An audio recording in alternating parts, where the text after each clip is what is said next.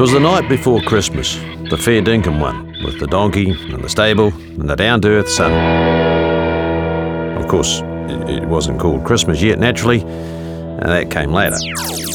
Now a star had been hung in the Bethlehem sky, promising royalty soon would be making an appearance.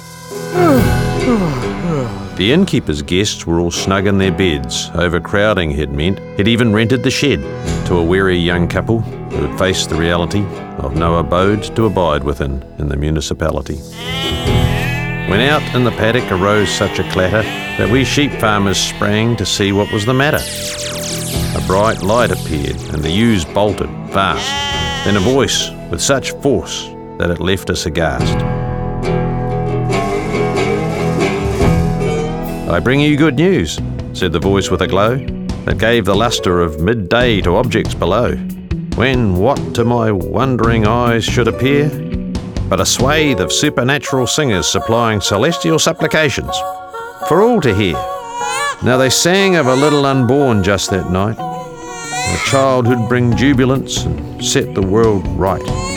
Invited to make his acquaintance, but yet stranger, we'd find him in swaddling attire and lying in a feeding trough. After they departed, the old mate said "Stroosh," and off ran the old bloke, looking rather uncouth. We whistled the dogs for what sheep they could find. Now Tucker, now Rusty, now get in behind. Down into Bethlehem, all of us raced, and it didn't take long to find the right place. As I bowed my head low to enter the barn, the tired new mum picked him up in her arms.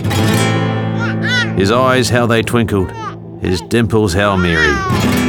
His cheeks were like roses, his nose like a cherry. He was dressed all in rags, and his folks looked so wearied that his alleged royal lineage, I must say, I queried.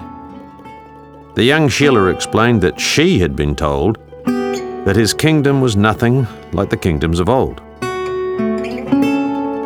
that his would be one that no man could build, where the greedy lose out, but the hungry are filled. A kingdom where violence and sorrow would cease, a kingdom ruled justly by a meek Prince of Peace. So we marvelled and wondered at this baby's birth.